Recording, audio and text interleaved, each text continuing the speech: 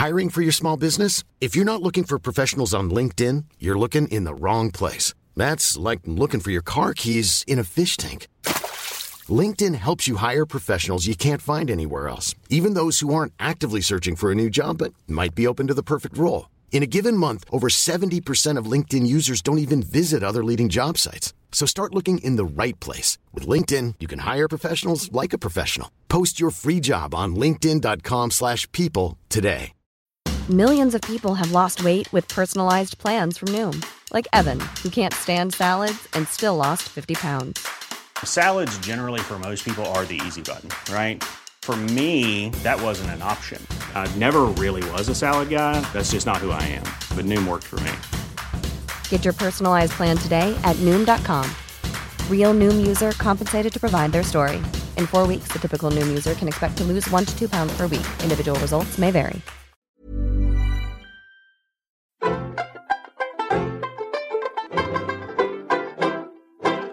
Hi, I'm Caroline. And I'm Anna. And this is Seriously, the pop culture podcast from The New Statesman.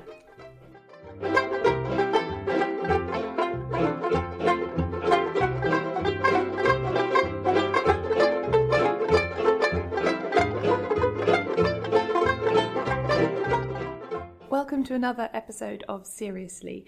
We're going to start with some very, very big news that has just broken and that I know you are feeling pretty broken about, Anna, which is One Direction. Yeah, the dream is over, but we'll live on in our hearts. Yeah, so last night, just as I was, you know, when you're just like, okay, I'm ready for my early night now because I've got to be up early in the morning. So as I was doing that, my Twitter feed went insane because The Sun broke an exclusive news story that the band are planning on disbanding in March next year. Still got quite a lot of time. But yeah, it wasn't that surprising because they were only contracted for 5 albums.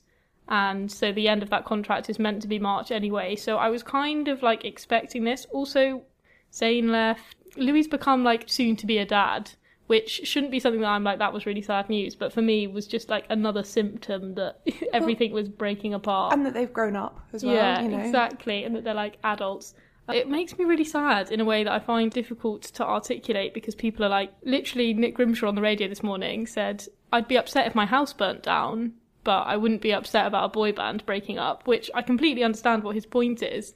But at the same time, it is something so that these were children and now they're adults and like we're all getting older and we're all going to die. It reminds me actually of when, was it our first episode where you made me the One Direction playlist, which I did listen to on the way to work, by the way, in honour/sadness. You pointed me towards that piece about how part of the brilliance of One Direction is that they remind us that everything will come to an end. All things change. Yeah, exactly. And that's one of the things that really gets me about this. Also, it's so funny to me when people say, like, I don't understand why you would, like, care about these people. You don't even know them, all that kind of thing. That's the whole point. The whole point is that there are these, like, 4 to 5 bland, pretty faces that an army of wonderful, creative teenage girls have gone out and made into a community and made mean something. And that for me is really like a beautiful thing. So although I can see why this isn't a tragedy that's happening, tragedies are happening literally every day and there are more important things to worry about. But you can say that about anything at all in this world.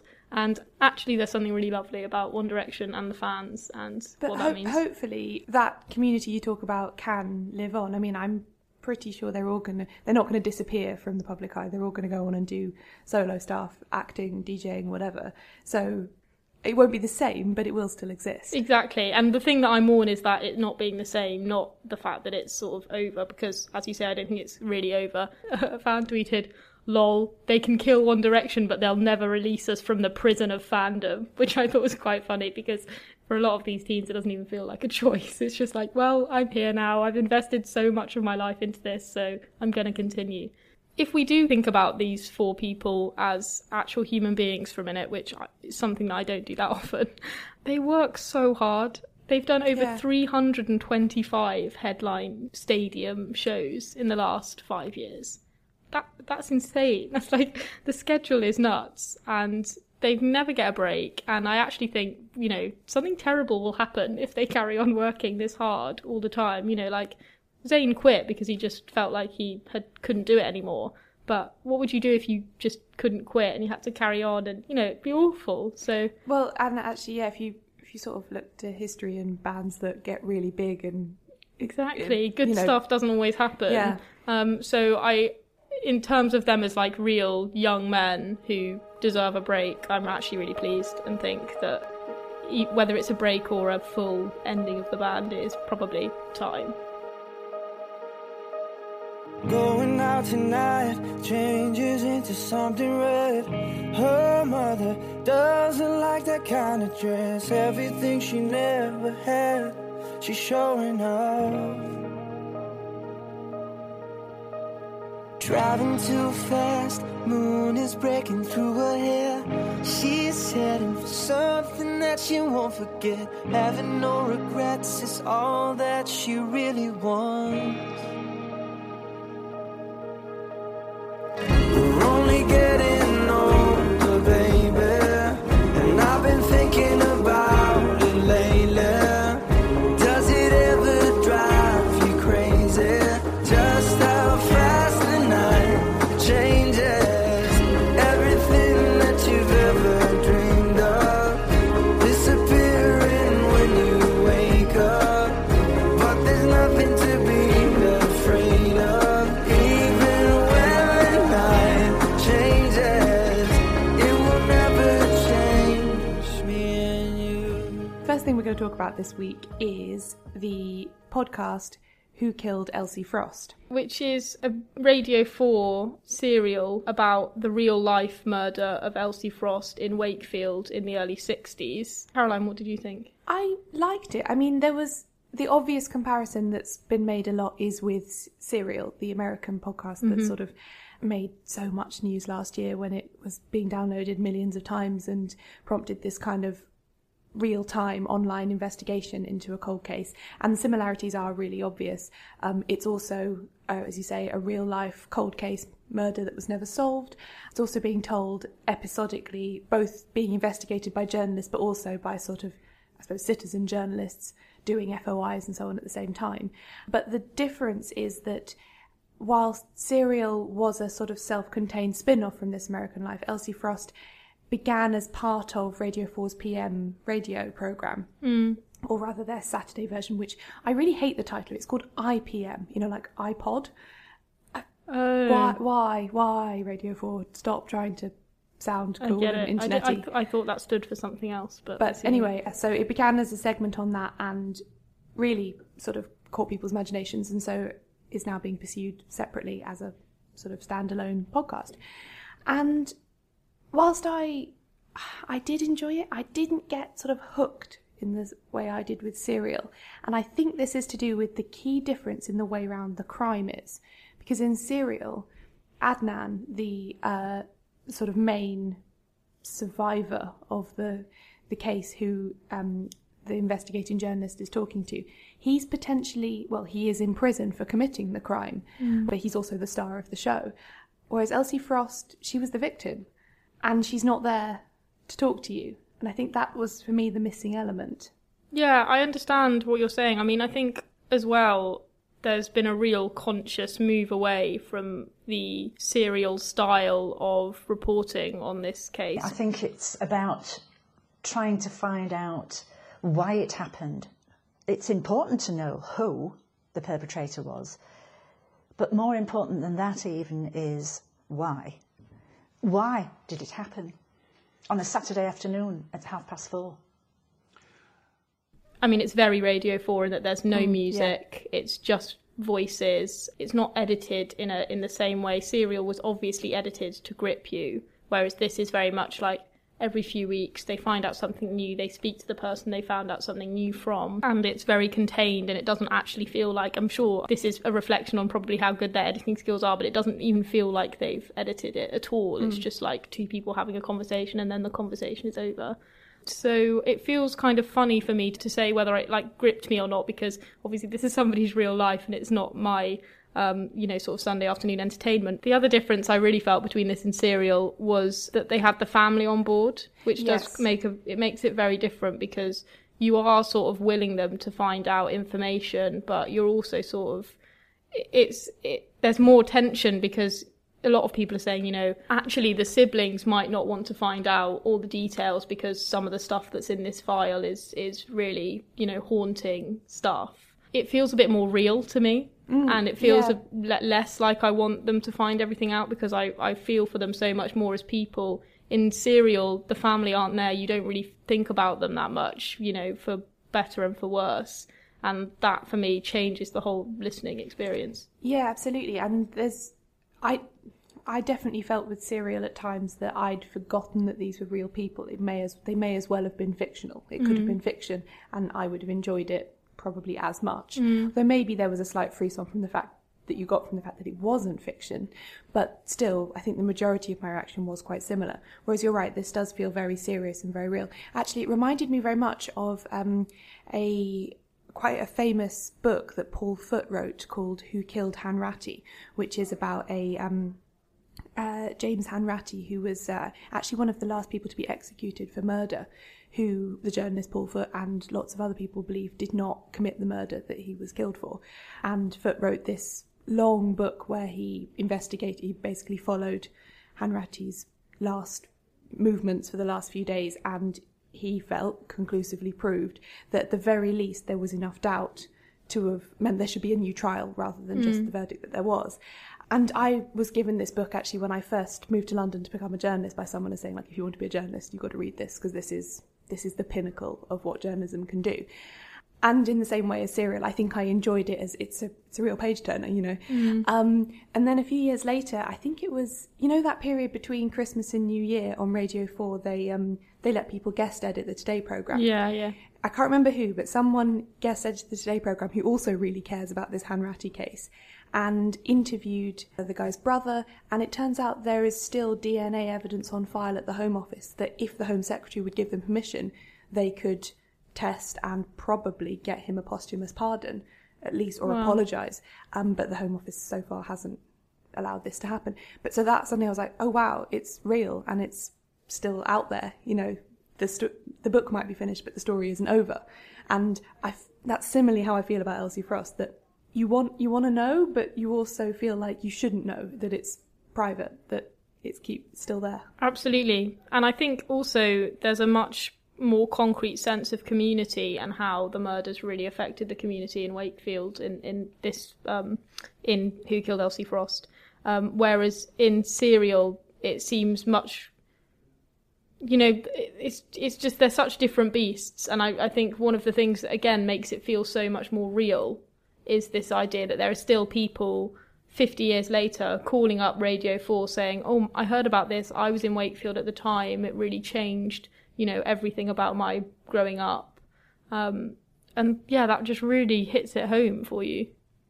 Yeah, and I suppose also as you mentioned, the style of reporting is much more focused on those people's stories and not, whereas part of what made Serial feel like fiction to me was that Sarah Koenig, the presenter and sort of lead journalist on it, she told the story from her own perspective. So we found out things in the order that she found them out, and we heard about her responses to things almost as soon as we heard about them. Whereas that's not how they're doing this. They're doing this, as you say, very much as a sort of methodical investigation punctuated by these new facts as they emerge. So, in conclusion, do we recommend Elsie Frost? I think so, but with the caveat that it's not a gripping, you know, true life crime page turner, or I don't know what the audio equivalent of that. Audio turner. I do think if you want something like that, the thing to go and look for is HBO's The Jinx, which is very much, although it is again a real life thing, also feels like fiction because it's so truly bizarre and is handled like fiction by, you know, someone with a history in doing fiction shows and films. If you want information about a fascinating case and a sort of serious and actually quite very disturbing, sad, quite sad case, this is more that kind of thing.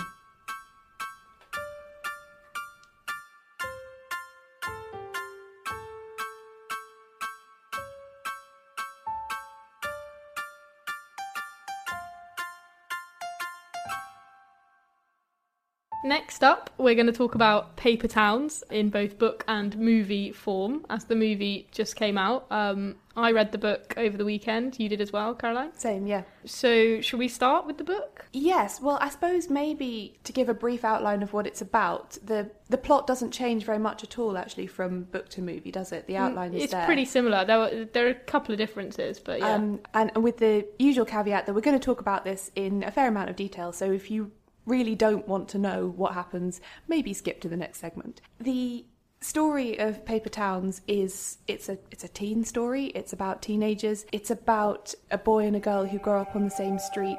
The way I figure it, everyone gets a miracle. My miracle was I wound up living across the street from Margot Roth Spiegelman. She was arguably the most gorgeous creature that God had ever created. Margot's life was a series of unbelievably epic adventures. Are you going to spend the rest of high school pining for this girl? As senior year drew to a close, Margot and I were practically strangers. Until this one night. What the? Margot? I need to borrow your car. What? I have 9 things I need to do tonight. Can't you just get your boyfriend to do it? Ex-boyfriend. And the girl grows up into a sort of mysterious young woman, and the boy grows up into a kind of nerdy, quite literal person. And just before they're supposed to finish high school, they share this one night of sort of petty crime caper, let's call it, where they drive all around Orlando where they live. It does look so fun, though, for all the petty crime. Oh, fantastic. And they enact revenge on all the people who wronged Margot, the girl. And then she disappears. She's gone. And the rest of the book and the film is Quentin, her neighbour, trying to find out... Well, he thinks he's trying to find out where she's gone, but in actual fact, he's trying to find out who she is. And yeah, that's really the rest of the story, is him doing that and his friends helping him and high school coming to an end and all the rest of it. It's really like Gone Girl without any of the violence. That's exactly what I thought when I was reading it. I was like, even in the way that bit when they... as part of their kind of little crime spree... At the end of the night, they go up to the top of the tallest building in Orlando to like see how it's all going, just in itself quite bizarre. And she gives that little speech about, which is obviously where the title of the book comes from, about Orlando being a paper town for a paper people. You know, nothing there is real; everyone is artificial. Yeah. And that reminded me really strongly of the kind of cool girl speechify bit in Gone Girl. And also isn't there's a bit to do with the paper anniversary and stuff like that. I don't remember that bit. There's like it's like the wood anniversary, you know, the treasure hunts. Right, yeah, and there's yeah. I feel like there's a bit where she talks about paper in relation to the paper anniversary and stuff being flimsy. But the interesting thing is basically how this journey of trying to find a person, as you say, becomes about basically the relationship between the two main characters, even though for the vast majority of the book, and one of those characters is just not present. Yes, and I thought actually that was very interesting in terms of the casting in the movie, because I think it's got quite a bit of press just on the basis that Cara Delevingne is in it, and it's one of her first sort of starring acting roles after having been a very successful model. Having cast someone with that much kind of draw and just like screen presence, to cast her as someone who then isn't in it for an hour is quite bold. Yeah, absolutely. But I also think it's brilliant casting. So did I. Fantastic. She's really good. She's really, really good. And it really makes sense. One of the main themes that we're going to talk about a lot, I think, today is this idea that Margot, who's almost always referred to with her full name, which I think is a real thing that reminds me of being at school and having crushes, like calling your crush by their full name. Like, she's always Margot Roth Spiegelman. Quentin, the main character, is really got this mythical idea of her. It's something that obviously Cara Delevingne is going to understand so well, because she's a model, but also she was a model that like stuck her tongue out in a few photo shoots, and everyone was like, oh, this like quirky girl, she's got so much personality, and we like know what that personality is, when obviously she's modelling. It's something she does, you know, she's putting on a face, quite literally. She's as unknowable when she does that as when she makes a kind of icy, cool model face. Absolutely. Yeah. So it really, really works. And as does her kind of look and appearance, I think, because the whole point about Margot is that she is the queen of their high school, but she's a reluctant queen. She's not a traditional kind of beautiful blonde wearing the sort of latest fashions. You know, she wears whatever she wants. She doesn't do much with her hair, and yet still she has this magnetic force. Yeah, she has edge, essentially. Yeah. She's too interesting looking not to play an interesting looking person. Yeah, absolutely. And it's funny as well, because I don't want to be mean about the lead guy, but the guy who plays Quentin is like bland looking. He's also quite, I mean, I'm sure this is deliberate. I'm sure this is part of his skill as an actor. He's also quite gormless. Yeah, and he's good. He is good at that sort of, he kind of needs to be someone who's like torn between being like awkward and very inward and actually trying to discover a confident self. So he's got that blend, definitely. But he also this always happens in any teen film, because this is what happens in real life as well. But all the girls look about like 25 and gorgeous, and all the boys look about 14 and terrible. So yeah, that was funny and a good representation of what it's like to be a teenager. And I think that was basically what I really enjoyed about the book, and the best bits of the film was that it really sort of understands what it is like to be a teenager and what it's like to feel maybe irrationally drawn to another person, and about sort of like discovering whether those feelings are sort of grounded in reality or not. Yes, absolutely. And the bit that really brought that home for me was when Lacey, who's supposedly Margot's best friend, but who's one of the people who Margot feels betrayed by after Margot's disappeared. It's the bit where she's sitting in the bath talking to Quentin, and she's talking about another girl, Becca, who has been has now gone off with Margot's boyfriend and is probably going to be prom queen now. And she says she's basically the new Margot, and that reminded me so strongly of being a teenager and being how invisibly to all of the adults around you there was just this hierarchy, and everyone knew exactly where they fitted into this hierarchy. And if anyone moved away or whatever, you all moved up one place, and so became the new someone else. And of course that made total sense. You didn't have to question it because we all played these fixed roles. Yeah, absolutely. So one of the things that I wanted to talk about most in relation to this, which I do think has been discussed a lot, is this idea of not knowing somebody and projecting onto another person. And this all ties into this movie trope of the manic pixie dream girl, films like 100 Days of Summer. This is something that John Green's actually spoken about, I think, pretty specifically when the book came out, which was actually back in 2008, so it's been around for quite a while. John Green said, "Paper Towns is devoted," and this is in caps locks, "in its entirety to destroying the lie of the manic pixie dream girl." Really comes across in both things. Obviously it plays up to the manic pixie dream girl trope as well, because to have that really fun night at the beginning of the book, these two characters, there kind of has to be this element that Margot is really, really like alluring and mysterious. So it spends a lot of that beginning bit really playing up to that idea. But then as Margot literally disappears, that changes quite a lot. And one of the things that I thought was really interesting, to get a bit detaily with the plot, is this idea of the paper towns in...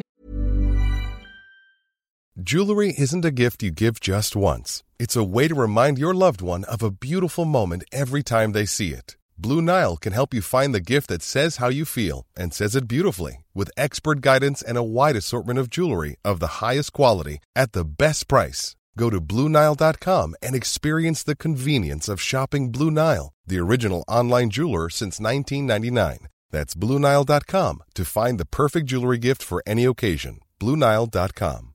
I'm Sandra, and I'm just the professional your small business was looking for. But you didn't hire me because you didn't use LinkedIn Jobs. LinkedIn has professionals you can't find anywhere else, including those who aren't actively looking for a new job, but might be open to the perfect role, like me. In a given month, over 70% of LinkedIn users don't visit other leading job sites. So if you're not looking on LinkedIn, you'll miss out on great candidates like Sandra. Start hiring professionals like a professional. Post your free job on linkedin.com/people today. Planning for your next trip? Elevate your travel style with Quince. Quince has all the jet-setting essentials you'll want for your next getaway, like European linen, premium luggage options, buttery soft Italian leather bags, and so much more. And is all priced at 50 to 80% less than similar brands. Plus, Quince only works with factories that use safe and ethical manufacturing practices. Pack your bags with high-quality essentials you'll be wearing for vacations to come with Quince. Go to quince.com/pack for free shipping and 365-day returns.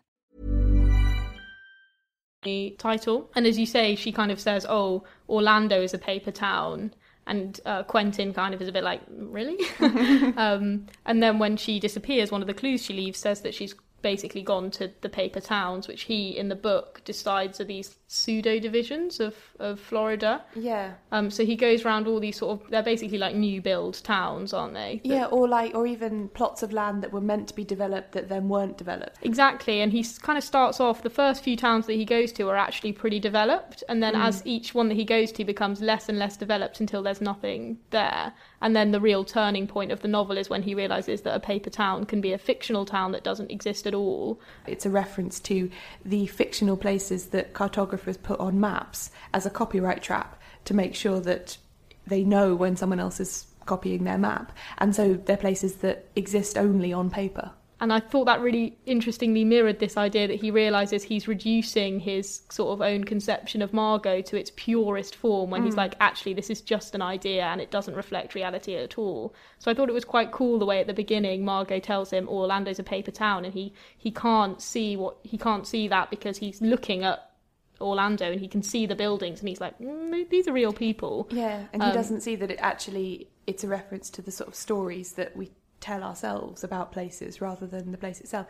Absolutely, and I just thought that was a really good way of mirroring his own sort of like internal understanding of other people and that his idea of Margot is not actually real at all.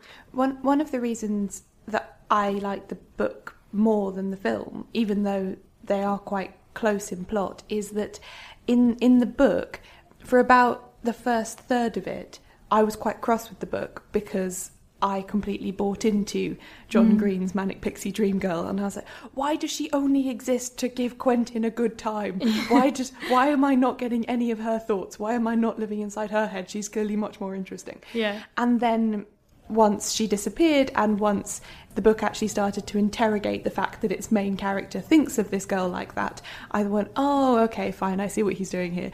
And that my own transition was part of the reason I enjoyed the book. Whereas I think, I don't know, I feel like cinema should be able to do that. It should be able to play with genre and subvert your own, the you of 10 minutes ago and your own opinions.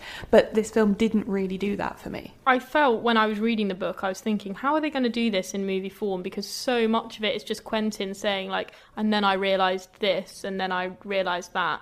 And that's really difficult to get across on screen, and so what they actually do to make that transition is they just don't have Quentin really realise anything. And so then when he finally, spoiler alert, finds Margot in a paper town that is, fictional, he is overjoyed to see her in a very romantic, thinks he solved all the clues he was meant to solve. And now they can be together, and Margot is like, wait, I'm really surprised to see you, like, what are you doing here? And then, he says, I love you. And she says, you don't even know me.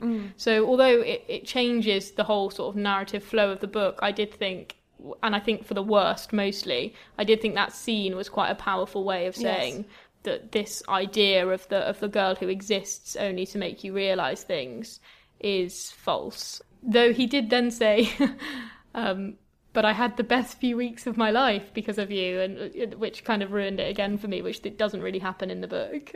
I did like the bit, though, when he said that when everyone else was doing things for the last time as high school came to the end, you caused me to do things for the first time. Like, I went to my first ever party, like I cut class for the first time in my whole life, I went on my first road trip. I quite liked that sort of symmetry, but again, there was that niggling thing of, oh, maybe Margot exists only as a way of making the male character more fun, which annoyed me. Yeah, but they did have that wonderful line where he was like, I don't know where she is now or what she's doing. There's this rumour, there's that rumour, there's another, but that's her story to tell. Yes, exactly. So they did sort of finally at the very end make explicit the fact that they were trying to subvert that whole idea, but it wasn't quite as, and again, I feel like you should be able to do this in cinema, but maybe it's really hard. It wasn't threaded through in quite the same satisfying way. And also just the usual things you get with a book to screen adaptation. This is the first John Green book I've ever read. Me too.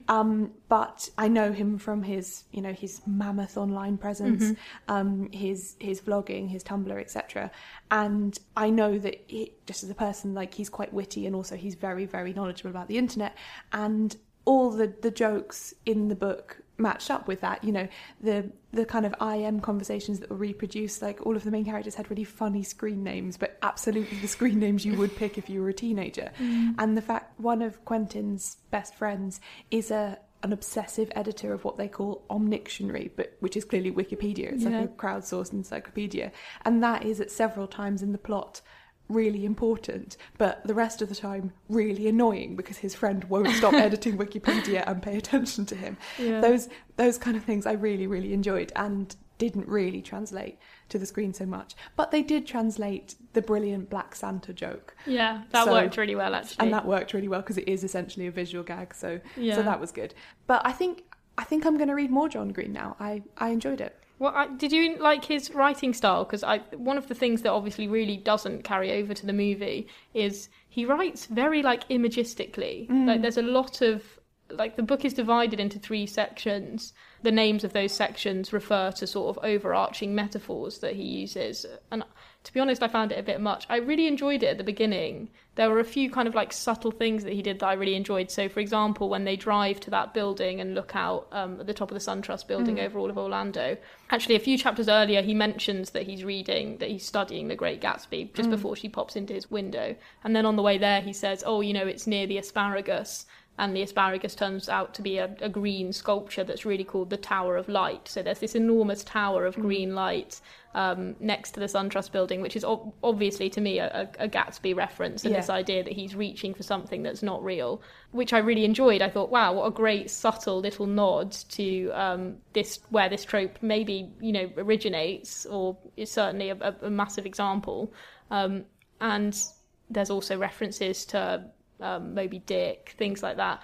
But by the end, I felt so beaten over the head by a copy of Leaves of Grass. I was going to say, it was the Walt Whitman really that got me. Yeah, the extensive quotations and constant references to grass. Yeah, exactly. That was maybe a bit too much. And a bit sort of dodgy things about like boats at the end that were just like, does this make any sense to anyone? I'm a bit but I do think, for all my like picking apart it, I think actually what a great book to be out there for young people. It really does pull at a lot of ideas, and again really taps into what it feels like to be a teenager. It really reminded me of a Chris Kraus quote. Everything reminds me of a Chris Kraus quote, but she talks of what she calls the psychosis of adolescence, which is not said in a sort of negative way, but this power that you really have, that what's going on inside your head can change the outside world, which is exactly what's happening with Quentin, because he really believes that if he solves this treasure hunt, it will have like lasting ramifications on the world around him, and he has to just like keep sitting there and thinking for the whole book, and then that will like change the world. And that even though, unlike Margot, he's very secure in what he wants his future to be, like he wants to go to college, he wants to be a doctor, and he wants to get married, he wants to have children, he's really sure about all of that.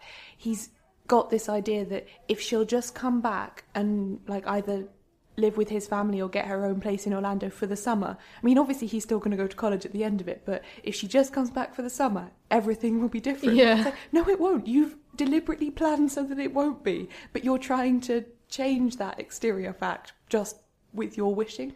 Yeah, it's very good on like wish fulfillment, and she's obviously cuts right to the core of it a lot. So I do think, for all its sort of minor pitfalls, this is a great influence for young people. Absolutely.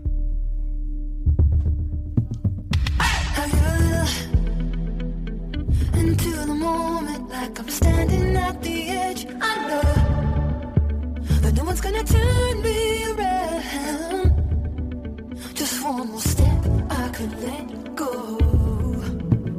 Oh, and in the middle, I hear the voices and they're calling for me now. I know that nothing's gonna wake me now, 'cause I'm a slave to the sound. So last week I recommended the wonderful Broad City for Caroline to watch, as I have done with basically everyone I know over like a campaign of, you know, publicity for this comedy. Caroline, what did you think of Broad City? I had the best time watching it. Yay. It was just so funny. For me anyway, it was absolutely the right mixture of kind of character-based stuff, but also just totally surreal things. Absolutely. I absolutely love things like that, like 30 Rock particularly, when it in later series when it just got a bit woo, was absolutely my favourite thing in the world. And yeah, Broad City really, really ticked that box for me. What did you think of the two main characters, Abby and Alana, who obviously like drive the show?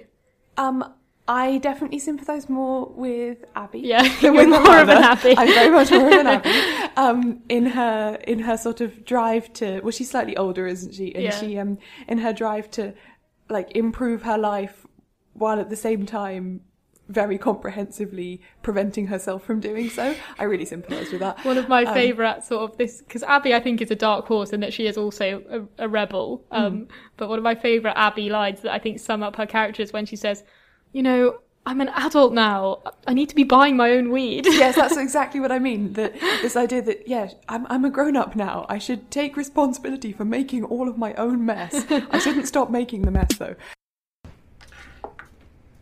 Yeah. Oh, yeah. Whew. Whew. Oh my god. Alana, you just pulled a bag of pot out of your vagina. I know. Why would you do that? I do it all the time. Honestly, it's the safest way to travel. Apparently, I have been smoking this tainted weed for I don't even know how long. I didn't mean that. This is disturbing to me. I don't know what to tell you. It's in a bag, and you know the vagina is nature's pocket. It's natural and it's responsible. Shouldn't even be bumming off of you. Oh, who cares? No, I'm an adult. I should be buying my own pot. Wow. Never thought this day would come, you know?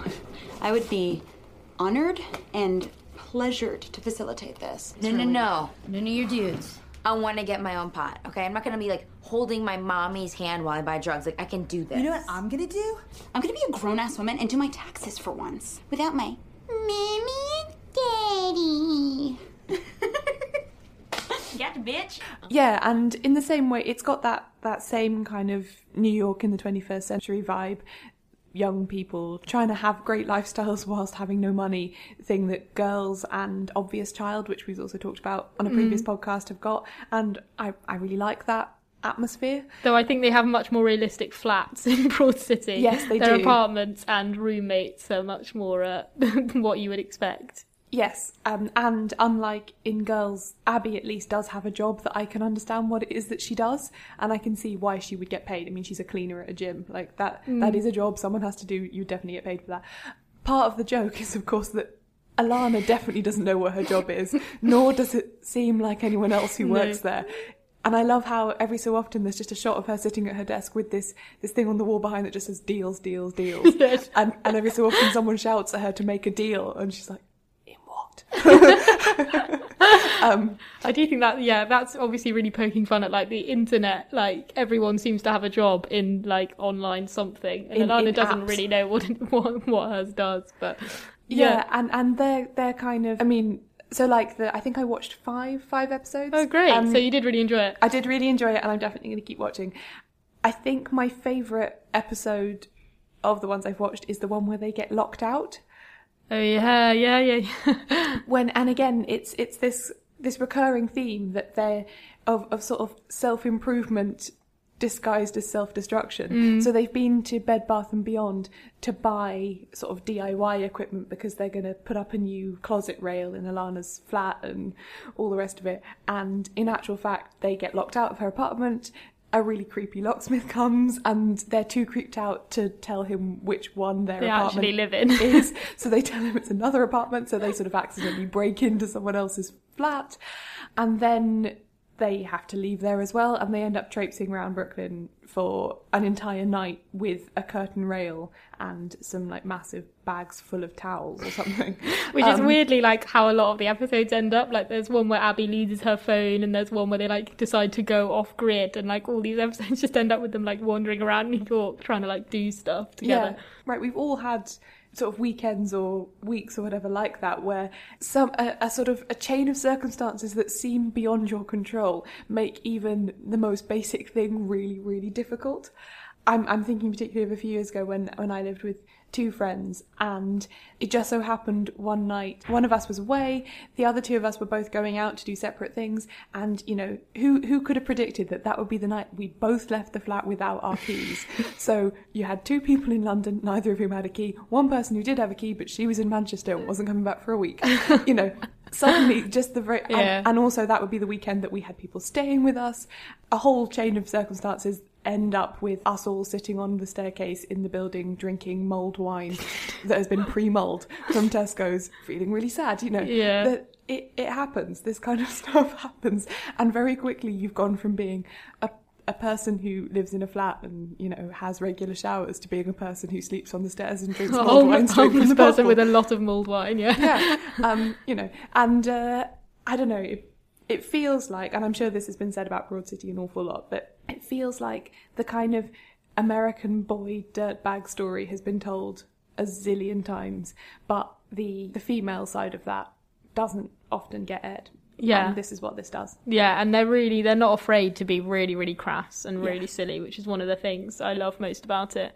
I also really enjoy their friendship. They're just so close, and like you said at the beginning, it really means that the character-driven element of it, even though you're laughing at these ridiculous, surreal things, it really keeps you invested in their actual lives, no matter how silly it gets, which I really enjoy. Any standout moments? I could just sit and trade quotes from Broad City forever, but I think after the one where they get locked out, my other favourite that I've watched so far is the one, I think the title of the episode is Working Girls or something, and it's focused specifically on their jobs.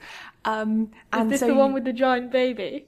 Or is that a different? No, I think that's a different one, although I did also like the giant baby moment. But no, this is the one where Alana follows this chain of jobs where she's at her actual job, and then she gets a call from a temp agency she used to be registered with, and so she spends a few hours being a temp for the temp agency, and then she's too stressed out by how the stupid computer database works to actually send out any temps, so she herself tries to go and do all the temp jobs, and she ends up walking 5 dogs.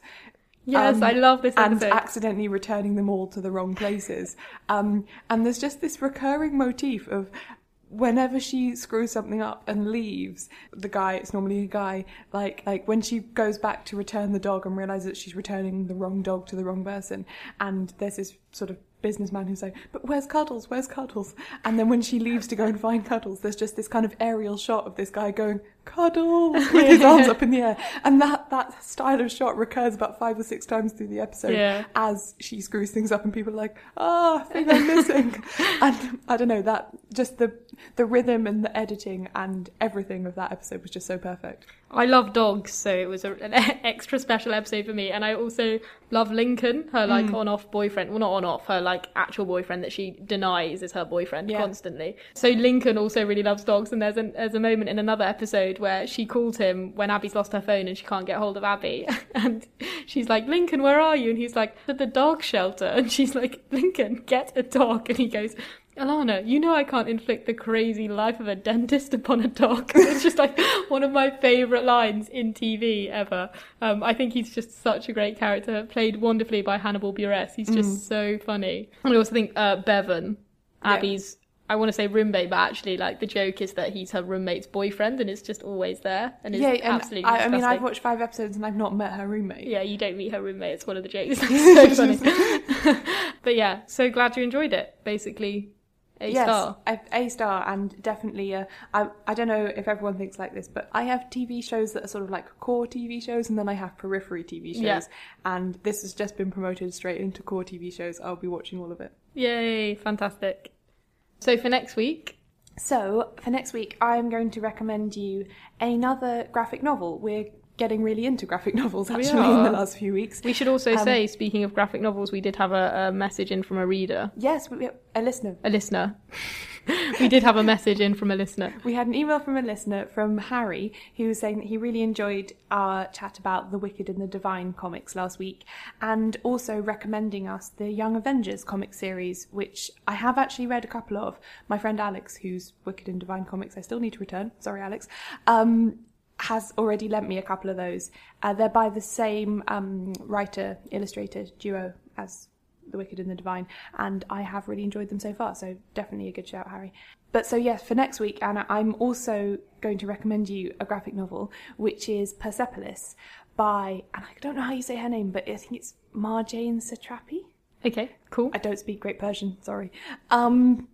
Which is, it's a bit like Fun Home. It's an autobiographical graphic novel, but the major sort of point of it is that she grew up in Iran just after the revolution, and so it's all about how she suddenly went from being a schoolgirl who did whatever she wanted to be from being a schoolgirl that had to wear the veil, and her family were very political and radical, and sometimes her uncle would disappear to prison and their neighbours would disappear and there was war and there were bombs, but she was a child and a teenager and she was growing up, and drawing was the thing that she loved, and so this was the outcome of her whole experience. Yeah, I remember when the film came out, which was obviously really acclaimed, and so I've seen some clips of that, and I did really want to read the novel when it came out, but I never got around to it, so thanks very much for recommending it. I'll definitely enjoy it, I'm sure.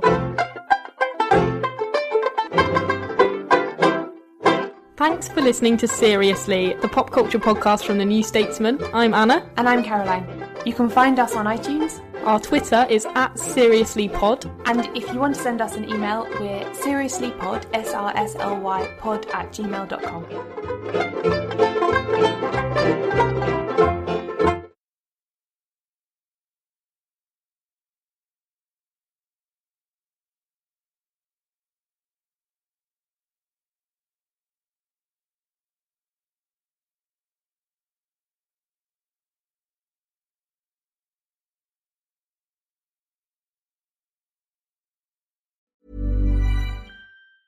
Mom deserves the best, and there's no better place to shop for Mother's Day than Whole Foods Market. They're your destination for unbeatable savings, from premium gifts to show-stopping flowers and irresistible desserts. Start by saving 33% with Prime on all body care and candles. Then get a 15-stem bunch of tulips for just $9.99 each with Prime. Round out Mom's menu with festive rosé, irresistible berry chantilly cake, and more special treats. Come celebrate Mother's Day at Whole Foods Market. Even when we're on a budget, we still deserve nice things.